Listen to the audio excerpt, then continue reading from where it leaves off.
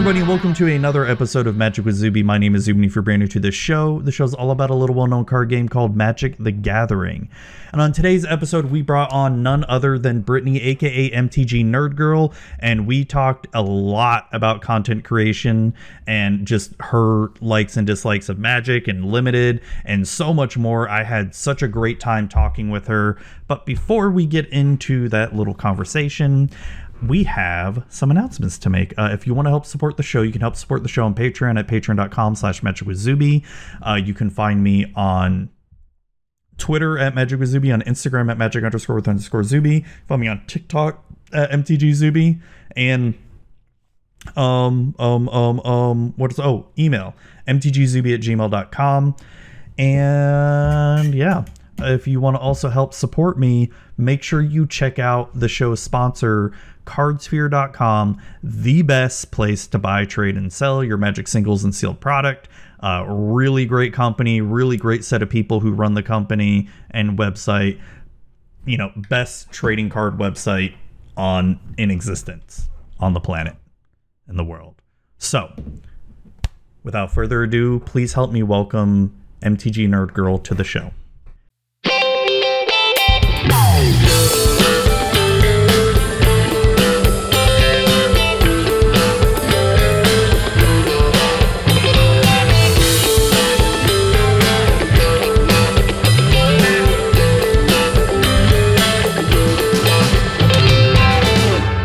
Hey everybody, Zuby here, and I have with me none other than MTG Nerd Girl.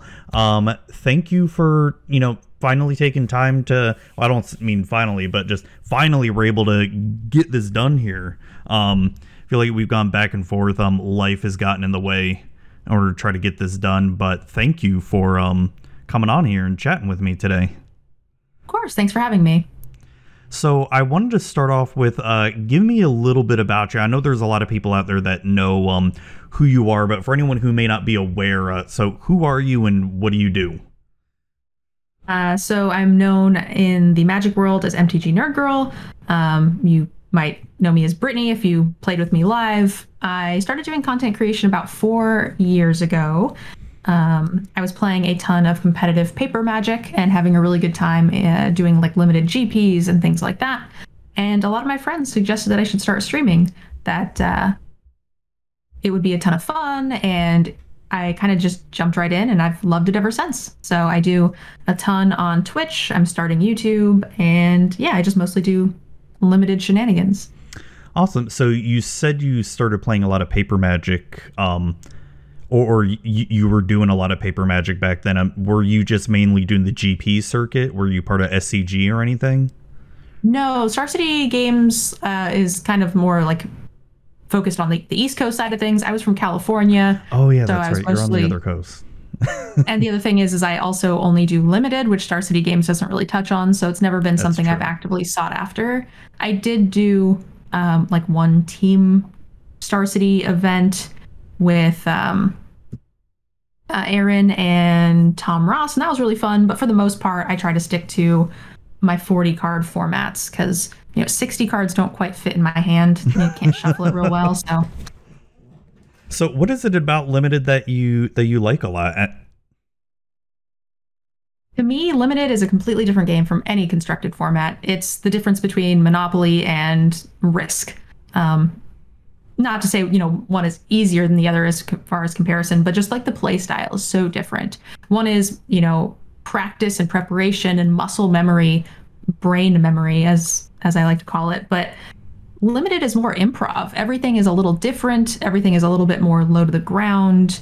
The games are a bit more grindy, and you never know quite what is going to happen, which is what I love about Limited. Whereas in Constructed, you get to these like weird fights where it's like, who resolves your Teferi first? You win. Okay, who drew more Uros? You win. Yeah. And I don't find those things fun. No, I know what you mean. For the longest time, I only played Limited. This is before I discovered really Commander, and then before I started playing Standard and all that. The thing that I love about Limited was, especially, I'm more of just a casual player nowadays. And the thing that I love about Limited is just being able to go to an LGS on a Friday night and just, pay your 10-15 bucks for drafting and just have a great time doing it. And plus, it, like you said, it feels like you're on a lot more of an even playing field. And the thing that I really like about it is every card in the set matters. Where in Constructed, there's only going to be a few cards that actually matter. Definitely. I mean, that's definitely changed a little bit over the last few years. There used to be a lot more chaff in each set to where things were just unplayable. Yeah. But you're right. That's basically out the window now. No color has more than 1 or 2 unplayable cards in Limited, and you can, find a reason or a particular deck for almost any card, which is really fun. Yep. And how long have you been playing Magic for now? Like, for what set did you start off with? I started somewhere in between 6th and 7th edition. Nice. I know I was... The first couple of packs I was buying was Judgment, Invasion, somewhere around there. I know I definitely was around for the launch of the Thorn Elemental promo book box thing. Yeah. So that's why I know it was somewhere between 6th and 7th, but I'm not quite sure because as a kid, you just kind of buy whatever packs are on the shelves. So I don't know which set was like, the top tier one or whatever. Did you actually have a store you played in back then, or was it just you went to a store, randomly bought packs, played with friends? So I did play only at a store. I actually I was doing other games at a hobby store, and that's what got me into Magic. My introduction to nerddom as a small child was, I guess I wasn't even that young, but Mage Knights. Why does that sound familiar? It's the precursor to HeroClix. It is like like Warhammer kind of miniaturized, where it's got like the little clicks at the bottom. And then summer came around and a D&D group started playing each day, so they overlapped with my Mage Knight group, and then they were like, hey, you should come play some D&D. And then we were playing D&D one day, and I'm like, hey, what are you guys doing over there when it's not your turn? Like, oh, this is Magic, you should come on Friday. I was like, all right, I'll come check it out. So I just ended up going every day of the week forever. Oh, dang, that's awesome. That's awesome. I definitely want to touch base on D&D because I love D&D. But as far as did they have draft back then? Like, were you playing draft, or was it just standard, or was it type 1, type 2 back then? Yeah, type 2, type 1. We were mostly playing the equivalent of whatever the standard was at the time. Yeah. I didn't develop my love for Limited until much later, when I was a little older and had expendable income essentially, so I could draft. But the drafting, I don't think it became super popular until much later. At least it wasn't at the card stores I was at. Okay. Yeah, it's we didn't have a card store here, so I'm over in Florida. I started around Urza Saga, and we didn't have a card store or anything. I can't recall my first card store here until, God, what set would have been out in like 2009, 2010? Whatever. Far more recent, but yeah, I think M12. So I took a big break and came back around 2011, which was like M12. Yeah. So whatever was before that. Yeah, so that had to have been like Zendikar or something like that, maybe, I guess. Yeah. That sounds right. Yeah, because I didn't play Magic back then, but I didn't get back into Magic hardcore until like the Innistrad set was out, and I haven't stopped since. But yeah, that's it took Florida a while, or at least in my area, for us to even get a card store. So it's like when I hear you say like, oh yeah, we had a card store back when like Odyssey Judgment was out, I'm like, oh man, I'm jealous. It's like, yeah, shit, I wish we had something like that, man. That would have been awesome. I'm sure my childhood would have been way different if there had been something like that. I lived at that card store every day of the week, especially in the summer. We'd play D&D 4 days, Mage Knights 1 day. Oh man, crazy! Wow. Yeah. Holy crap, 4 days. Oh yeah, man, I'm jealous, man. That sounds awesome. That's not that my summers were bad growing up or anything. It's like when you live in a place where it's, I mean, my hometown has grown considerably over the years, but back as a kid, the only thing we would do would just be ride our bikes around the town all day and just either play outside all day or go play video games. That'd be about it. Where are you at in Florida? I am just north of Tampa. in a Okay. little town called Spring Hill. So I lived in Destin for a little while, and there was a little bit of a hike to any game store. So Oh, okay. Okay. So you're natural Floridian? no, I'm from California, but I've moved Oh, around for a bit. okay. I took a year off school, moved to Florida, and I spent a I'm year so just playing sorry. full-time poker and Magic. Oh, dang. That's right. That's right. You're also a poker player. Forgot about that. Um, that's awesome. So what brought you to Florida exactly? Uh, just to play full-time poker and Magic. Oh, dang. Uh, when you're playing full-time poker, is that primarily online, or did you have to go to a casino or something to do that, or? Yeah, I was a casino player. Okay. Okay. Was that the Hard Rock, or what other So I casinos are? played I played a lot of poker at the Hard Rock in Miami area, but then when I moved up to Destin for a little over like 8-ish months, it was mostly just playing full-time Magic. I was traveling around to basically a GP every weekend. Okay. And yeah, that was a really fun grind time for sure. Do you miss that current? I know with the pandemic you can't exactly travel, and heck, there's no Magic Fest anyway. But do you miss that, going to grind every weekend like that?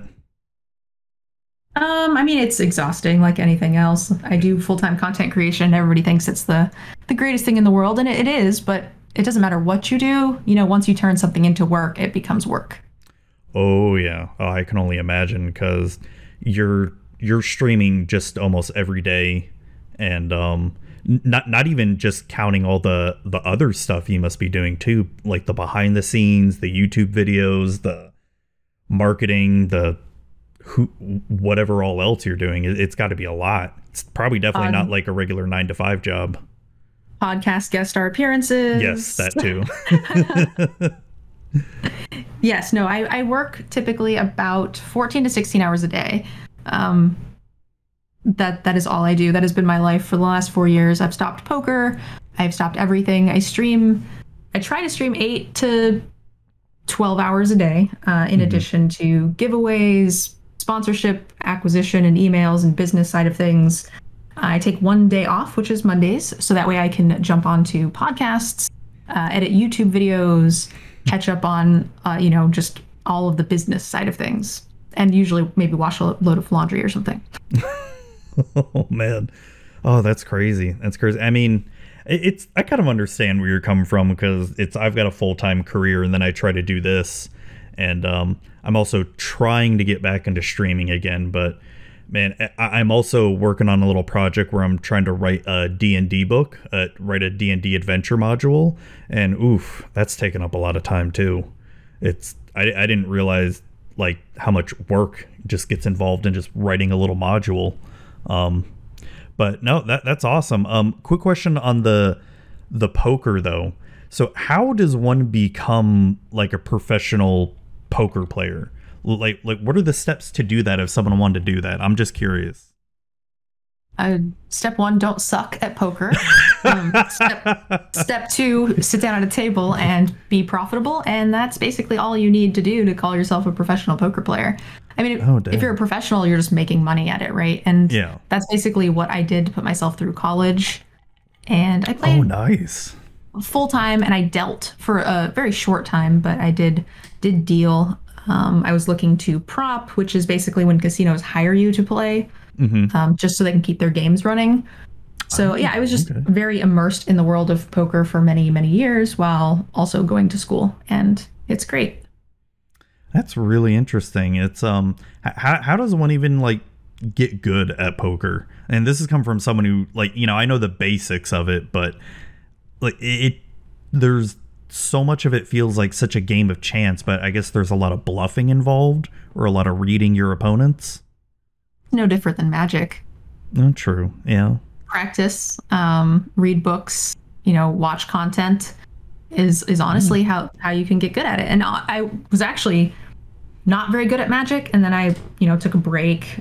I played super casually as a kid. I had like squirrel decks or some nonsense, little white weenie decks, things like that. And then I played poker, became an adult, and I came back to Magic and Limited is a lot like poker in that you have a certain number of cards that are possible, but you don't know if they possess those cards. Whereas in Constructed, you know, basically within the first two lands they play, 74 out of 75 of their cards. So trying to count their outs, count their mana base, be like, these are the 5 different cards that could blow me out. This is their rarity level. What's the likelihood that they have it? And then you decide whether or not it's basically pot odds to make a certain play based on all that information. So it's anyway, where I was going with that was when I came back to Magic from poker, I realized like, hey, I'm actually pretty good at this. And I sat down at my first REL event, never having done anything more than like a local card store draft before, and just top 32'd the largest GP at the time on accident without having seen any of the cards. That's awesome. Yeah, I was playing like round 14 or something with contention for top 8, reading my opponent's cards, and they're like, oh my god, I'm going to die to this girl who doesn't know what the cards do. That's still really awesome, though. So a lot of the skills you picked up in poker just it feel like it naturally translated to Magic for you, especially Limited? Yes, I think it is very, very similar. And you will find a lot of overlap in poker and Magic, like Efro and... Who are the others? The names are eluding me, but I do know a few others. Yeah, I know Efro is like probably the biggest one that I know who does the poker and Magic. I can't think of anyone else right now. I know Ben S did, but I don't know if he still does. And there's most of the Florida grinders all are basically professional poker players as well. Oh, okay. Yeah, I guess that makes sense. So would you find that playing poker helps you more in Limited or Constructed? Like after playing for so long? I know you mentioned briefly that, when you're playing Constructed, pretty much after they play their second land drop, you kind of know what deck they're playing. But with the skills that you learn in poker, do they feel more tuned towards Limited versus Constructed, or it could help either way? I think for me, poker correlates a lot more to Limited, but with the exception of a couple tournaments I've try-harded basically. I have minimal experience with Constructed. I don't enjoy it enough. I get bored with it very easy. It feels a lot more like practice to me, and that's not quite what poker is. You can practice poker a lot, but if you do not learn specific lessons about it, you don't necessarily get better. Whereas I think in Constructed, you can be a bad player, but once you learn what to do, and maybe I'm not explaining this very well, but like I play test with CGB a lot for Constructed when I have tournaments, right? And then he comes onto my stream and we do a bunch of Limited. So he'll tell me things like, when you're playing against this deck, you have to save this card because you need to be able to beat X, right? Whereas Limited, you don't have those sort of like, there's no blueprints to winning a match in Limited, because you don't know what they have, you don't know how much they have of it, or even if they have it at all, right? It's so much more improv, and I think that is far more like poker than Constructed. Okay, I can see that. And what about when people are actually doing the actual draft? How valuable do you find like draft guides to be? Like, I can see how they could be good for newer players, but I know you do Limited set reviews, or at least I've seen you do them. Are you still doing them? I do the Limited set reviews for cool stuff and for Untapped.gg. Okay, just making sure like you didn't stop that. But no, I've seen you do them, and do you still even find those kind of guides, even for someone as experienced as yourself, to be useful, or have you sort of ascended past that where you kind of know what to draft for, you know what's going to be good or bad, or these sets, just as you mentioned before, like almost every card feels good, you kind of don't know where to go? There's definitely some cards that I'm wrong about. My set reviews come out beforehand, and then there are some things that I have to go back and revise sometimes. Like with Strixhaven, I didn't go back and revise, but with the Mutate set... Ikoria? It's okay. Ikoria. I did go back and revise a couple of things. Like, for instance, cycling in limited ended up being more cohesive or attainable than I thought it would be. I didn't think that you would be able to get quite enough of it in a format to make it good, but then it ended up being one of the best decks. And that was more just a misassumption of how readily available it would be in the set. And so you can't really see how that works until you actually get some hands-on experience with a set. But yeah, I don't really consume a ton of set reviews. I kind of get a little hands-on experience myself and do them. But I don't think if I needed set reviews, I probably wouldn't be a very good set reviewer, I suppose. Okay. Would you recommend like newer players that are new to draft to read them, like use them like to try to understand why you should pick this card, or is it better, you think, for them to just sort of go in blind? No, I definitely think even experienced players, if they have easy access to a set review, they probably should. If somebody else was doing the untapped.gg ones, I would probably still have the overlay downloaded and then see what their thoughts were. Even when I do my initial set reviews, the way my system is for that, I take another player that I respect and value their opinion on things, and we go through each card live on my stream and discuss each card. And I'm like, well, hey, what about this, or whatever. Or oftentimes I'll misread a card and they'll be like, no, this works this way. And I'm like, oh shoot, I didn't even think about that connection or synergy, and then that will change my assessment of the card as well. So even if you are an experienced player, like something as easy as having the untapped overlay will like pop up somebody else's opinion, and then you can see where it goes. It also gives you a baseline if you haven't started with the set yet. Oh, nice. What's been your biggest card blunder or misestimate or whatever? I don't know, whatever the word is, but like a card that you thought was going to be complete crap yet turned out to be, holy crap, this is really good. Yeah, so as far as since I've been doing the set reviews for Untapped and stuff, I would definitely say I undervalued the cycling synergy. That would be the biggest blunder there. Okay. My funny story that I like to say is that it's a bit old now, so if you guys are newer to Magic or Limited, then you wouldn't get the reference, but Pack Rat was a really, really good Limited card. Oh, Pack Rat from, oh god, what's it, was that Theros or Ravnica? First Theros or first Theros, that's right. Oh my, I can't believe I'm drawing a blank on that. I misread the card. I opened a sealed pool of 2 Pack Rats, which is like arguably one of the best bombs in the set. I opened a pool with 2 of them in a sealed and didn't play them because I had misread them. Oh man. Oh god. I thought they just made rats, like 1/1s. I didn't think that those rats then had the same ability as the other. Yeah, I didn't think the rats they made were copies of themselves to then also get the ability. Oh no. Yeah, that was a good card. It's there's one thing that I love just playing Limited, and it's something point that you made earlier, is just how it does feel it limits or levels the playing field, where, and I'm sure you've experienced this too, where especially if you're playing sealed, you have like, especially if you're playing sealed at like an LGS or something, and you open up what you feel is the worst sealed pool ever, because it's like, oh my gosh, I've got no bombs, barely any synergy, everything's crap, and like the person next to you opens up everything they could imagine, that you would want in a sealed pool, and yet your deck still somehow ends up going 4-0 for the night, and just being able to beat them with the crappiest pool. I love that about sealed. Like just being yeah. What? Well, no, I was just going to say, like, taking a crappy pool and, like, able to win with it. So I think that is a little bit of a common misconception. Not what you're saying is correct. But a lot of people, like my viewers, or when I talk to friends about it, they're just like, yeah, it's so luck-based. If you don't open a bomb, you can't do well, which I think is a huge misconception about Limited, because the best players I know, they will still day 2 a GP 9 out of 10 times, and you can't tell me that they opened the best bomb 9 out of 10 times, right? Yeah.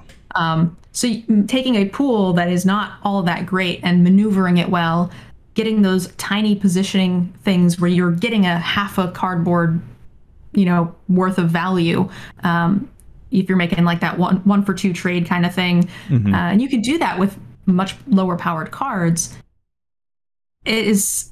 I 100% agree with you in that, like, you don't have to open the best cards, even though people tend to think they do. And I think part of the problem is that I don't mean this to be mean in any way, but if you are a lower skilled limited player and you need those bombs to carry you to victories, then you see limited as a lot more luck based, which I don't think it is. Oh no, I agree with that. It's and that's one of the things I love about sealed is, like I said, especially if you open up, it's like like value wise, like maybe the worst pool or something, and you don't get all the flashy bomb mythics or rares or whatever, and you're still able to take that pool and like, all right, well, I'm gonna kick ass with it anyway and take it from there. I love that. All this talk of limited, I have to ask, do you also play or have your own cube? I don't actually. I've played a fair amount of cubes, but I have never made my own cube. No. Oh my gosh, it's so. Like I said before, I love limited. I played so much draft and sealed. I don't play. I unfortunately don't enjoy it as much on digital, like Magic Online or Arena. Maybe it's because I love the more social aspect of it, and it feels like the digital part just sort of takes away from that. But man, the being able to play cube is, especially with friends, is probably some of the most fun. And plus, being able to design like some craziness out of it too, whether you want to do something really powerful or just do your favorite set, some jankiness, what have you. Are you ever interested in building your own cube? Not particularly. I mean, I usually just have packs on hand to draft various things. I don't know if you've ever seen my stream, but I think behind me I've got, I don't know, somewhere in the neighborhood of like 30 boxes or something of random stuff. Then you're good then. Now, I've seen your stream. I guess I just haven't seen like your room or anything. Yeah, there's one shelf that's just like 9 boxes of Eldraine. I've got 2 collector mystery, the convention mystery boosters. Ooh, yeah. Oh, but that's like a cube in a cube right there, essentially. Yep. So that's typically how I play my limited. If I go to a GP or something, we like to team draft. Cube, I feel like would be good if I had like a big group of players that came to my home frequently. Yeah. But and even when I go to travel at GPs or events, nobody brings their cube for us to like sit down and play. We all just like crack some packs and play. But if I go to somebody else's home, then I've definitely played a bunch and really enjoyed it. I don't tend to like the ones that are super high power levels. Like I don't like the ones they post on Arena. I almost never play them because it's just mono dragon bombs. Yeah, that's one thing I've noticed with the cubes that I've designed. It's I have in my Discord, we like to play a peasant cube on Arena, and it's that one's been really fun to try to balance, especially with every time a new set comes out, trying to look at the new commons and uncommons. And but as far as my paper cubes I've made, I've tried to I pretty much steer away from like infinite combos, super easy ways to get something like Blight Steel Colossus out by turn 2, those really swingy plays, and try to make it as come up with my archetypes, try to balance it as best as I can, and then just go from there, because I feel like that's some of the most fun and limited when it's a really back and forth type game and not just who gets the bomb card. Yeah, I definitely like that too.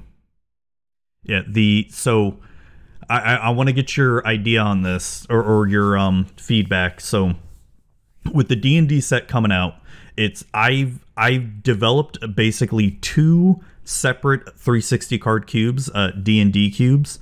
The cubes are gonna essentially change dramatically when the D&D set comes out, but essentially I've built a player's cube and like a dungeon master's cube to be able to play together.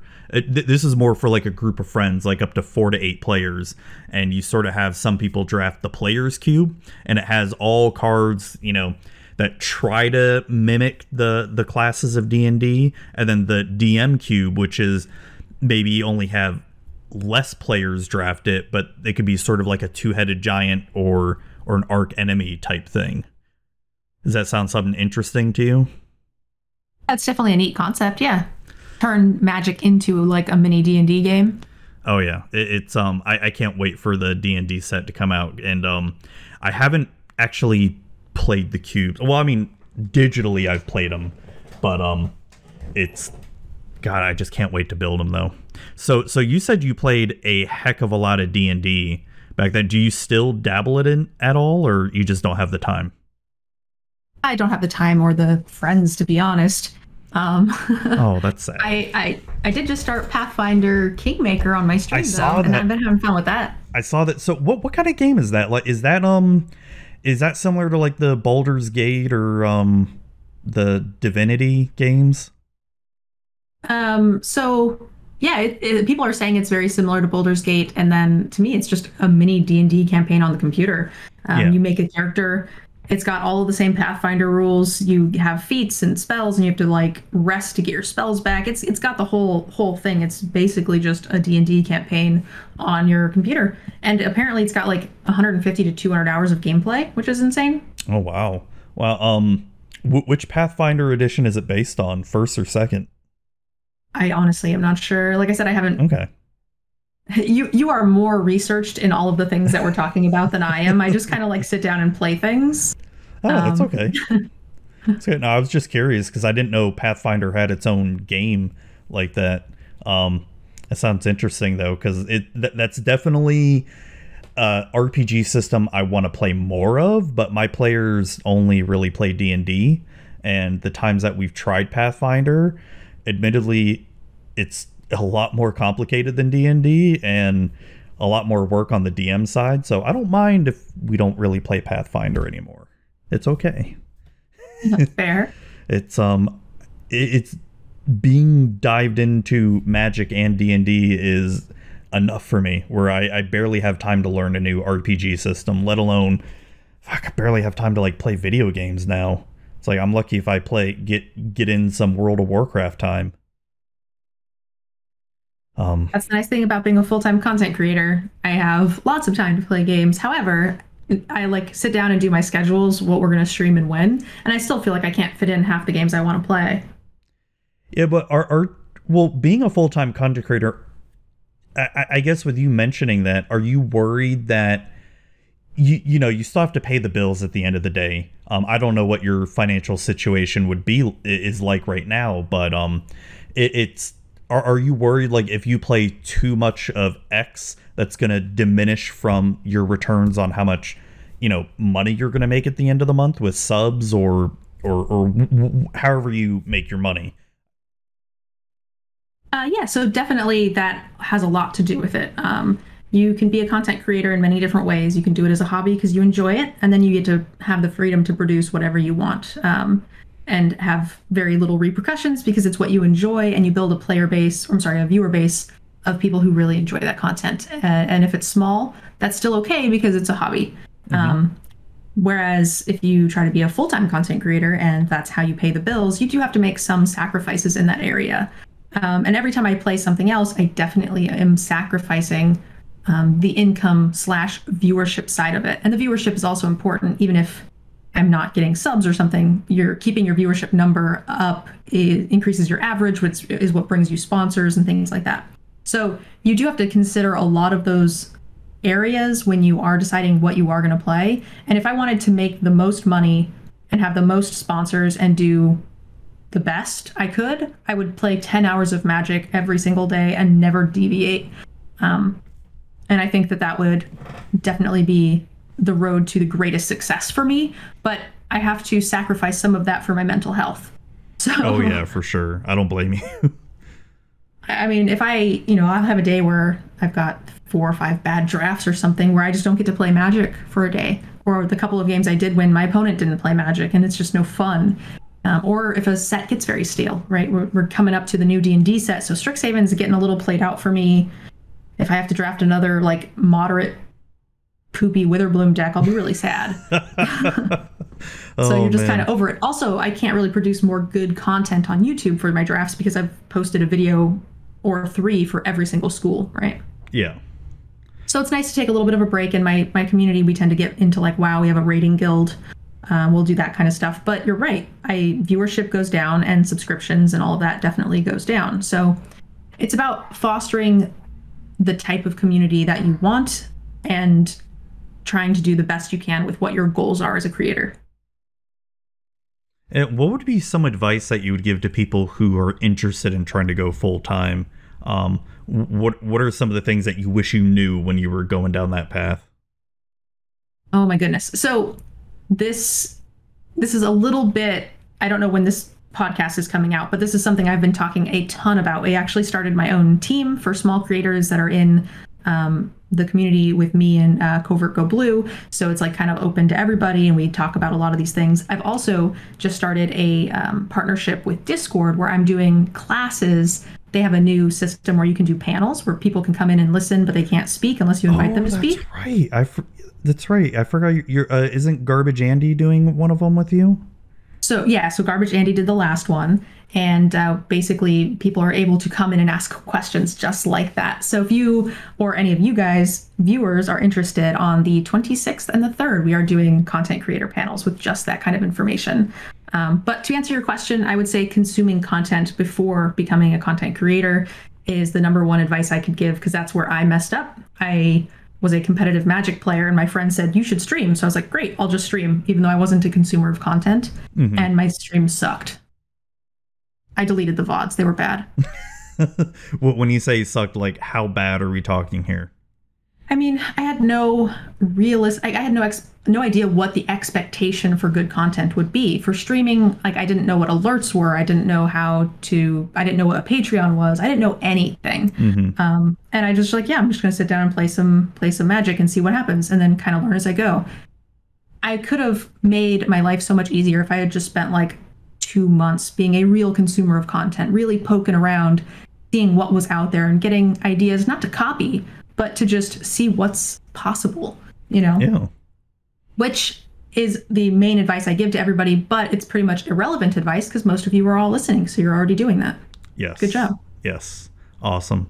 No, thank you for that. It's sort of the same advice I give to people who are wanting to get into podcasting and all that stuff.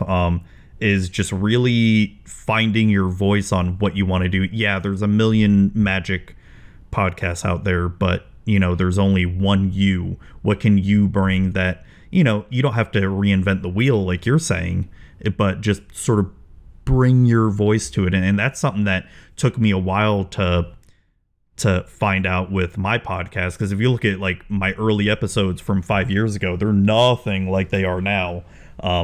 I didn't really start interviewing people. Well, I still interviewed people in the early days, but it wasn't constant. Now it's pretty much just turned into an interview podcast where I bring on awesome people like yourself and just shoot the shit and talk about whatever. That makes sense. Yeah. So this episode is coming out. So we're recording on June 21st, but with the way my release schedule goes, this is going to come out July 2nd. So if you're listening today, there's still a chance for you to get on MTG Nerd Girls Discord and listen to the July 3rd content creation panel.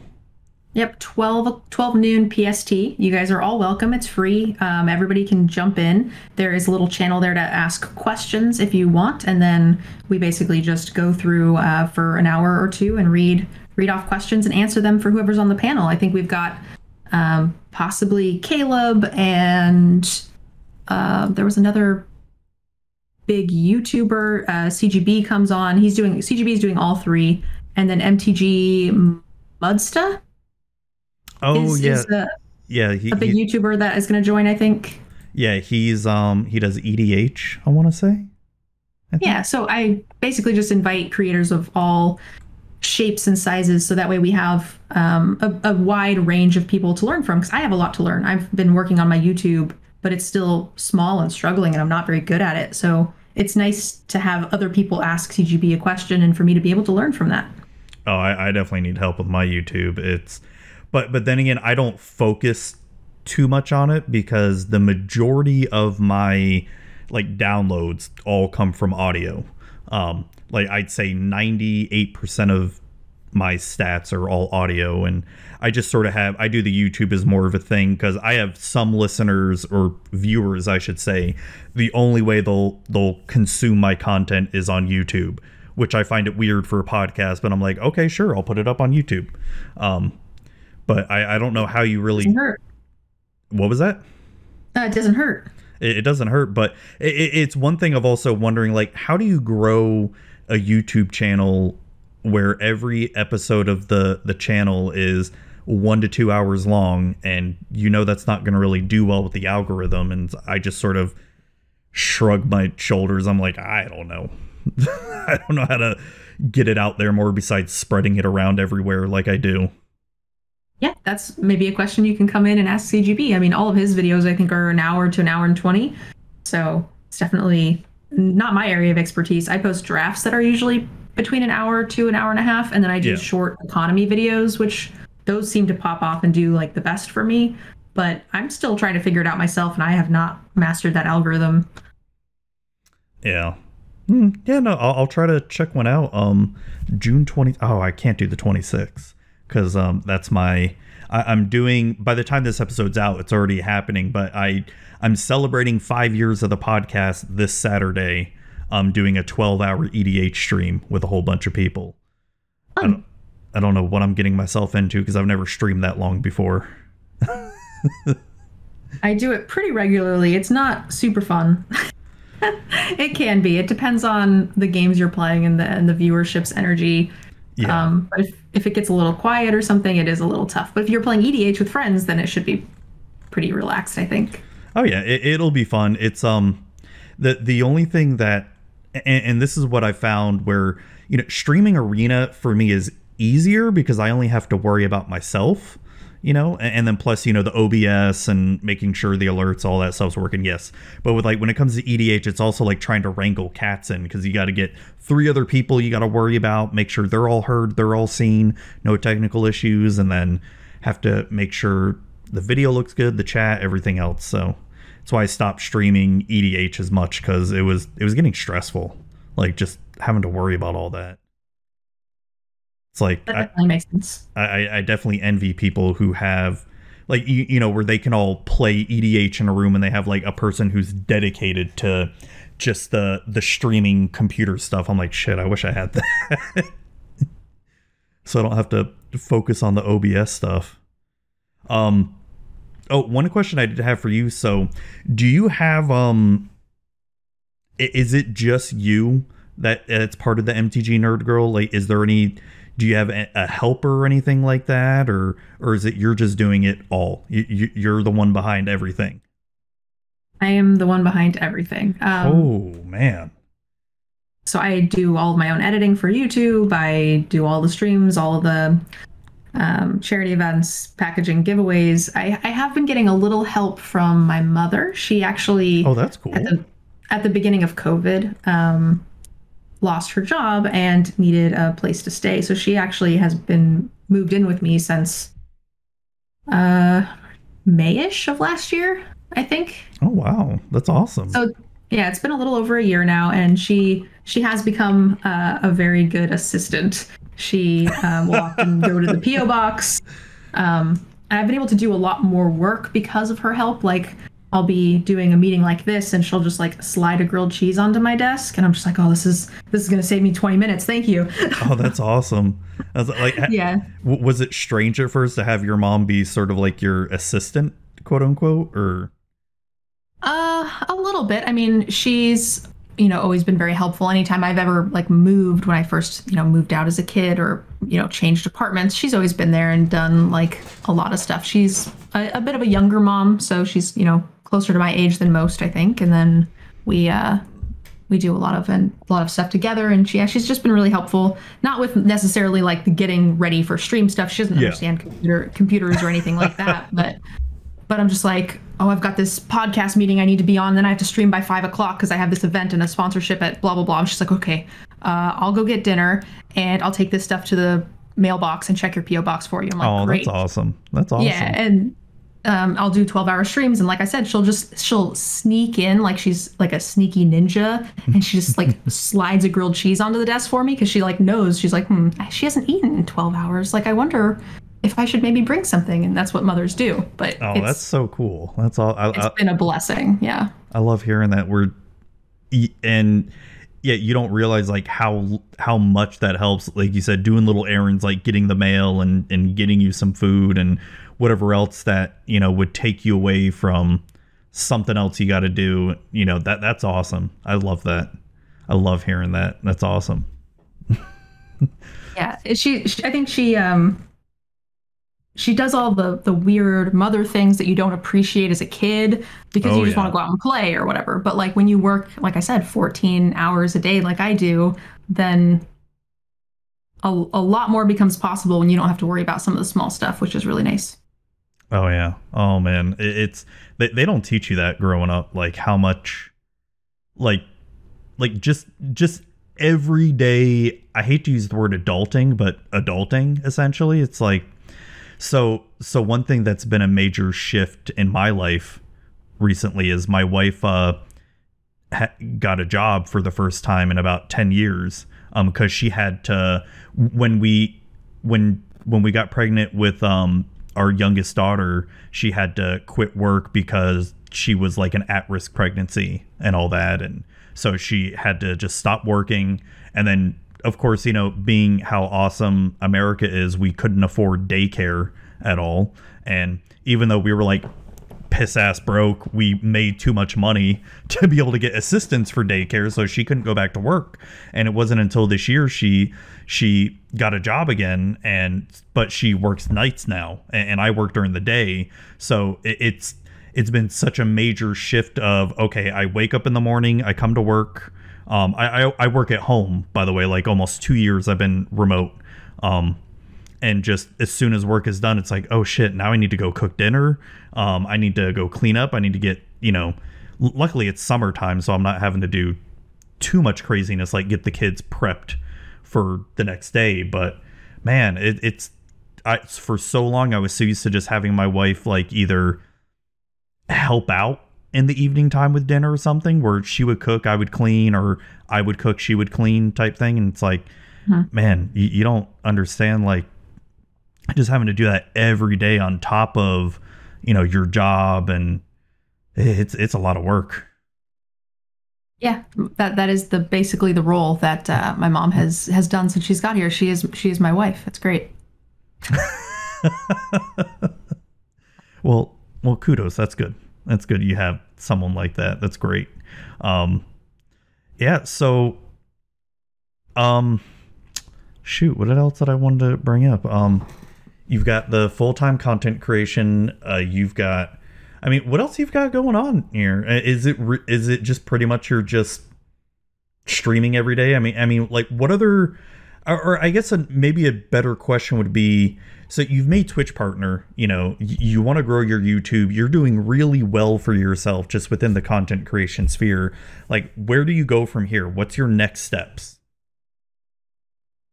More content if I can fit it in. Like if I have any free time, I'm just constantly looking for the next thing. I have an endless thing of ideas, lists, and notebooks. I've got a YouTube channel that I have made but haven't put anything up for yet, called Behind the Stream, where I kind of want to do like a vlog thing, talking about content creation, how to monetize, how to do all of that, as well as if I post anything on my YouTube channel that isn't Magic gameplay, I get negative reviews, it gets bad feedback. So I want a place to put some of the things that my invested, I don't mean financially, but like I have a community of people who care about those things. Like we always talk about it in the Discord. So it would be nice to be able to share something in video format without upsetting the diehards, Yeah.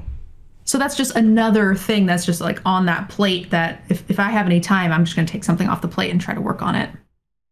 So what would give you that time? It's like you mentioned taking something off the plate. What do you think that would be? And how risky is that for you to do? If I'm continuing to maintain other things, it's not particularly risky. If I were to like go do that instead of my current YouTube or take time away from my stream, of course that would be risky. But I mean, less sleep is the answer, and Oh man. potentially hiring like an editor for my YouTube. That could be, as you stream more, you know, streaming itself has become easier from when I started because I was like figuring out how to do alerts, how to set up a Patreon, how to do Yeah. this. And every day I would give myself a little task to make something better. But now that I've become more of a veteran of streaming, then things have gotten easier and I'm able to just sit down and actually just create content. And the same thing I hope will go for YouTube. I suck at editing, but as I get better, I'm hoping it'll go quicker. So then maybe I can, make a video for the other channel in my spare time, as that continues. Has Garbage Andy helped you out at all with editing tips? No, not particularly. I think I edited one short video because I found like a glitch or something and we wanted to get it up onto YouTube as quick as we could. And I think he popped in and like hung out for a bit, but no, we're not like close friends. We don't really talk outside of stream. Oh, okay. Yeah, no, I was just curious because I know he's like an editor by trade and all that, and he's started to make some editing videos or something like that, like better ways to edit videos and content, like TikTok and stuff.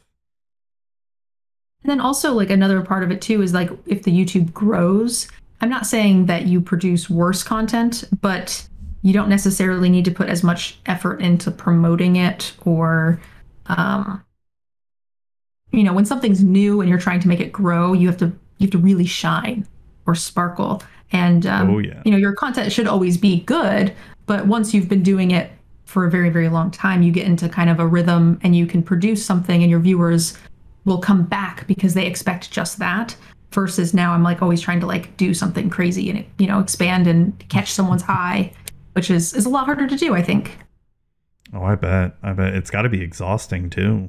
That brings me to my next question about just full-time content creation. It's the one thing that I guess so. I had to I essentially had to incorporate my podcast last year due for tax reasons. And that's something that I didn't really understand too well when I first started doing content creation. Like my first 2 years on my podcast, I didn't really make any money on it. But like somewhere around between halfway through the second year and third year, I started making money on it. And then I just realized, oh crap, now I got to worry about taxes now.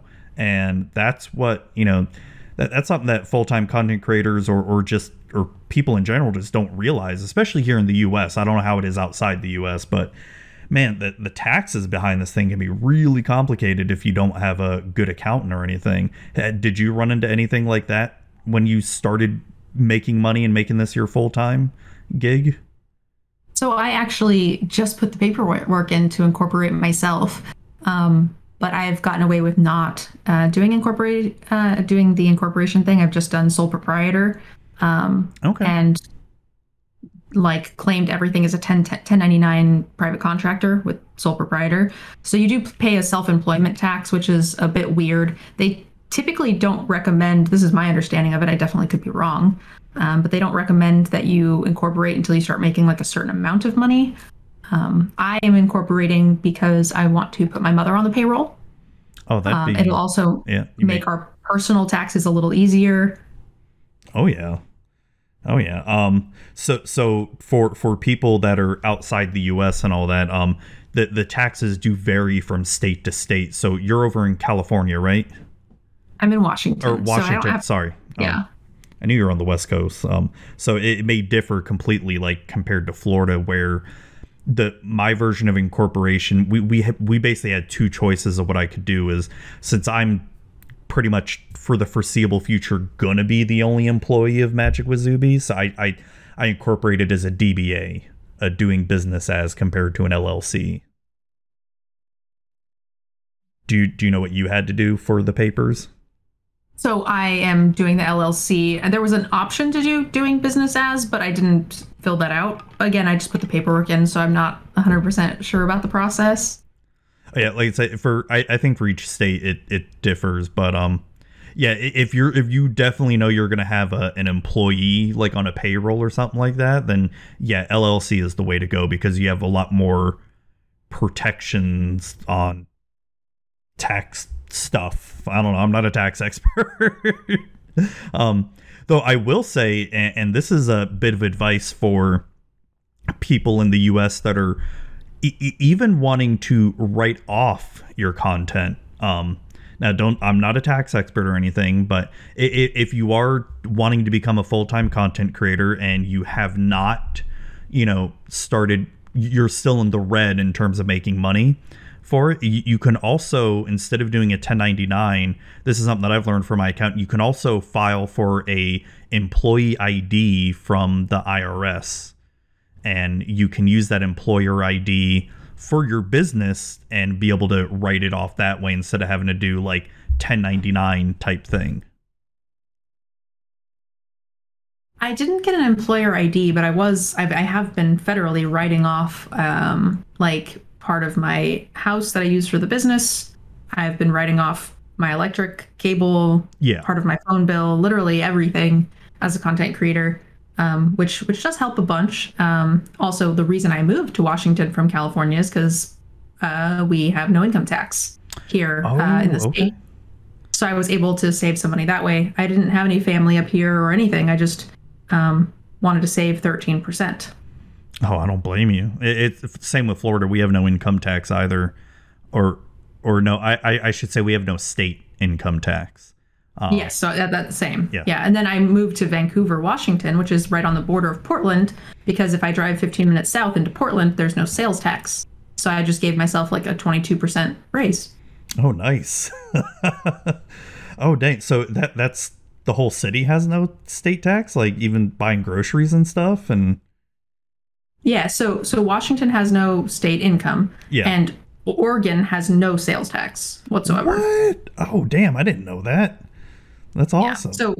So living on the border, you save the 13 that I was paying from California, and then the 8.5% I was paying in California for sales tax. So wait. So when you actually go to a store in Oregon, the price that's on the shelf is the actual price since there's no sales tax? Correct. What? Okay, that blows my mind right there. It sounds, and I know people like outside the U.S., like especially my listeners in the U.K., because I think they show the full price on their shelves in stores. Of course, you're aware of that. Like if you shop in Washington or most places, you go up to the register and they apply the tax for it. So you don't know the actual price unless you can do the math really well in your head. But yeah, that blows my mind. So it's like the actual price on the shelf. Yeah, I mean, every state compensates a little bit differently, right? So some states like California just kind of have it all, and they're all like medium tax levels versus like Washington State, I think, has a higher property tax. They also have the highest liquor tax in the country, so you pay like I think you probably pay 60% more for a bottle of like scotch if you like walk out pay for it. If it's $20, you're gonna pay like 46 or something when you purchase it. Holy crap. Yeah, Washington has like the highest liquor tax, I think, in the country. Why is that? Because they have no income tax, right? So like every state is going to try to make that. That's true. Yeah. That line somewhere. We all have schools, assuming everything's on an even thing, which I know they're not, but no state I think has everything necessarally. So that's true. It's true. I just tried to like Venn diagram it to where I got the most overlapped, Yeah. Man, that's crazy. Man, I wonder how much the alcohol tax is here in Florida. I don't know. I don't buy enough alcohol to even know or anything. I know here in Washington too, we have one of my roommates was actually doing Uber for a little while, and he had people on the Washington side take an Uber to the Portland side because they're the taxes on cigarettes. So people would go and buy cigarettes in Portland because of how cheap they were. I think cigarettes are twice as expensive here in Washington as they are in Portland. I've seen people do that in Florida, like visiting Florida, and like my mom, when she lived up in Maine, she's a smoker and all that, and when she would come down and visit Florida, she'd buy like so many cartons of cigarettes, like holy crap. And it's not uncommon to see out-of-staters do the same thing here in Florida. I mean, it happens everywhere. it's not quite the same example, but I went up for the Loading Ready Run pre-release up in Canada, and one of the Magic players that was on the show with me went and bought a bunch of insulin because it was cheaper there. Like, that's just what people do. How sad is that, man? Yeah. Especially something as life-saving as insulin. Fuck. Yep. I mean, shit. I mean, we could definitely get into healthcare here. I mean, God, it's just such a sad. And I do healthcare for a living. I do healthcare IT, and so I see it's sad that, like, my job is a national radiology company, and we have what is considered really, really, really good healthcare, like, comparatively, yet, you know, you still get sick with, like, cancer or some other, you know, God forbid, some other crazy disease. You're fucked. You're just fucked. Like, you're screwed. Is that a big worry for you? Like, you know, benefits like that? Yeah, I mean, it's just like any other self-employment job. You know, I'm sure some creators are more prepared than others. I am just barely right before COVID getting into a spot where I can maybe start, you know, thinking about retirement. But then my mom came and moved in with me. So now, you know, like I said, she lost her job. So yeah. That is, we ended up moving into a bigger place and everything as well. So I've been kind of carrying both sides of that. So now I'm kind of in that situation where, you know, retirement's not necessarily a great thing, but I didn't have insurance for a very long time, but now I do. So that's kind of balanced out. Well, that's good. But and then with my mom, retirement's probably not really a great idea at the moment because I might need access to those funds. So it's just depends on how big of a creator you are and how well you're able to plan and prep for those kinds of things. I think everybody's going to be a bit different. Yeah, it's scary. It's sad. It's like, it's, I don't know, it's like you feel like the American dream is just sort of slipping away slowly and gradually. But it is what it is. I'm glad to hear that you're doing well for yourself. So before we end it here, I want to know real quick, what has been your favorite Magic set for draft / sealed? Such a hard question. I know. That's the question everybody loves to ask me. And I think it's because most players play constructed and they'll play like a little bit of limited and they'll have like this one favorite thing that they enjoyed for like a short period of time. But as an only limited player, essentially, I like variety, you know? It's so, like, I guess I'm the same way with food, too. I can't pick, like, a favorite food. Like, I want pizza, and I want burgers, and I want tacos. I don't want to have to pick. And they're all, like, equally tasty to me.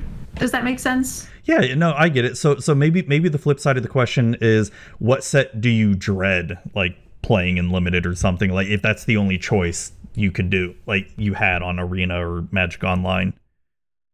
Of the most recent sets, I've hated Theros. It's been the only set since like pre-Dominaria that I can't stand, and that's I would agree with that.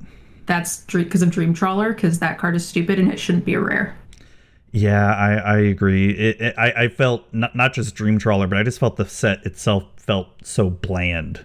Like like original Theros was a lot more fun compared to Beyond Death in terms of Limited. Oh, I liked the original Theros a ton in Limited. It was so good. But this one, I would say on average, each draft I die to 1.5 Dream Trawlers and the card is basically unbeatable. Oh, it pretty much, yeah. You're not wrong. There is no card I can think of ever that someone could play and come back from like a 95% loss to can't possibly lose. Wow. There's only like 1.5 cards in the format that kill it, and one of them is a rare. Yeah, that's sad. So, and it itself is only a rare, so it's super common to run into it. Like if I die to a mythic planeswalker or something once every 3 sets, I'm like, okay, that just happens. Mm-hmm. But I cannot stand dying to Dream Trawler, so that's the one. So one other quick question before we wrap it up: have you ever, for fun, drafted like alpha or beta before? I have not. No. You know, for you know, you'd probably have to go to like a draft sim site and probably play something on like Cockatrice or one of those other programs. But I've done it before once. it was the most god awful experience, but it was so much fun at the same time too. Like like dying to oh shit, what did I die to? Like a hurricane or something like that, because you draft especially Alpha Beta, and you're just like, I don't even know what's good. Even if you know the whole set, you can just feel there's no synergy between anything. So I recommend it at least once, maybe even just a few play drafts. It's fun. Yeah, that's definitely something I could see myself doing. I tend to try to stick to, part of the reason I do so much limited is because I love the tournament side of things, going to GPs. Yeah. So when I'm at home, I just want to play Moto. I want to get as good as I can at Strixhaven, so that way I go to this GP and crush it. I have been feeling actually a bit more burnt out playing Magic than I ever have before, and that's because there's no limited tournaments. Oh, I've seen you mention that, yeah. So like, this would maybe be the time where I would be more interested in doing something than that, like that. But normally I'm super focused on just being the best I can be at whatever the current set is. Well, I hope for your sake, and especially I think for all our sakes too, man, they start bringing back Magic Fest and GPs and all that. I miss going to them because just like most people, I had a whole travel schedule planned last year, and this year's looking pretty much the same as last year, not really going anywhere, but I'm getting that antsy feeling of wanting to travel again. Yeah, definitely. All right, Nerd Girl. Thank you again for coming on. Really appreciate you taking time out of your busy schedule for, chatting with me about, taxes and content creation and, a little bit about Magic. Yeah, I thought this was going to be a lot more about Magic, but I mean, time flew by, so it's great. Oh no, well, like I said, it's just casual conversation, and like I said, you never know what's going to be brought up. We had a whole little segment on taxes and stuff, and especially the whole thing about Oregon, that blew my mind. I didn't know that there's 0 sales tax. So, all right. So where can people find you should they want to reach out? I will have all links in the show notes, but if people want to reach out and talk to you or whatever, where can they find you? Yeah, great. So, Twitter is the easiest way to access most of my other things. So my Twitter handle is just MTG Nerd Girl, and on there's like a link tree link that'll take you to anything that you're interested in, whether that's Discord for those creator meeting panels. Also, that's where my community is, and I post schedules in there, or links to the Twitch page or the YouTube channel, whatever you guys are most interested in. Awesome. Well, thank you again for coming on, and I hope you do well. Hopefully the Magic burnout, subsides. Blah, I know how to talk. And things start getting back to normal for you.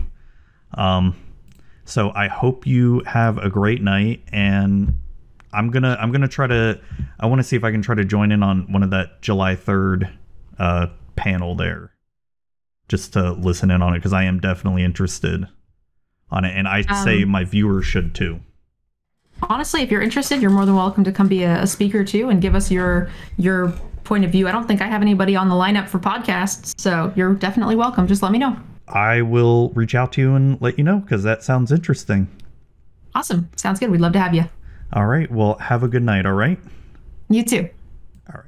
Hey, everybody. Thank you all for coming by and watching and listening. Hope you all enjoyed it. I know I did. And thank you again, Nerd Girl, for coming on and chatting with me. Really appreciate it. It was a lot of fun. I always enjoy interviewing people, especially like full-time content creators, because it's always something that's been on the back of my mind, like what would happen if this podcast blew up, right? Or what would happen if my content blew up to where I could sustain myself, be able to quit my full-time career and be able to do this. Would I want to do this? And that's why I love poking and prodding, like, what are some of the things that you've learned doing this? And because it's not that I think my podcast would have to blow up like tremendously for me to even consider it, because it's not a steady stream of income for me at all. And that's fine. I don't mind it.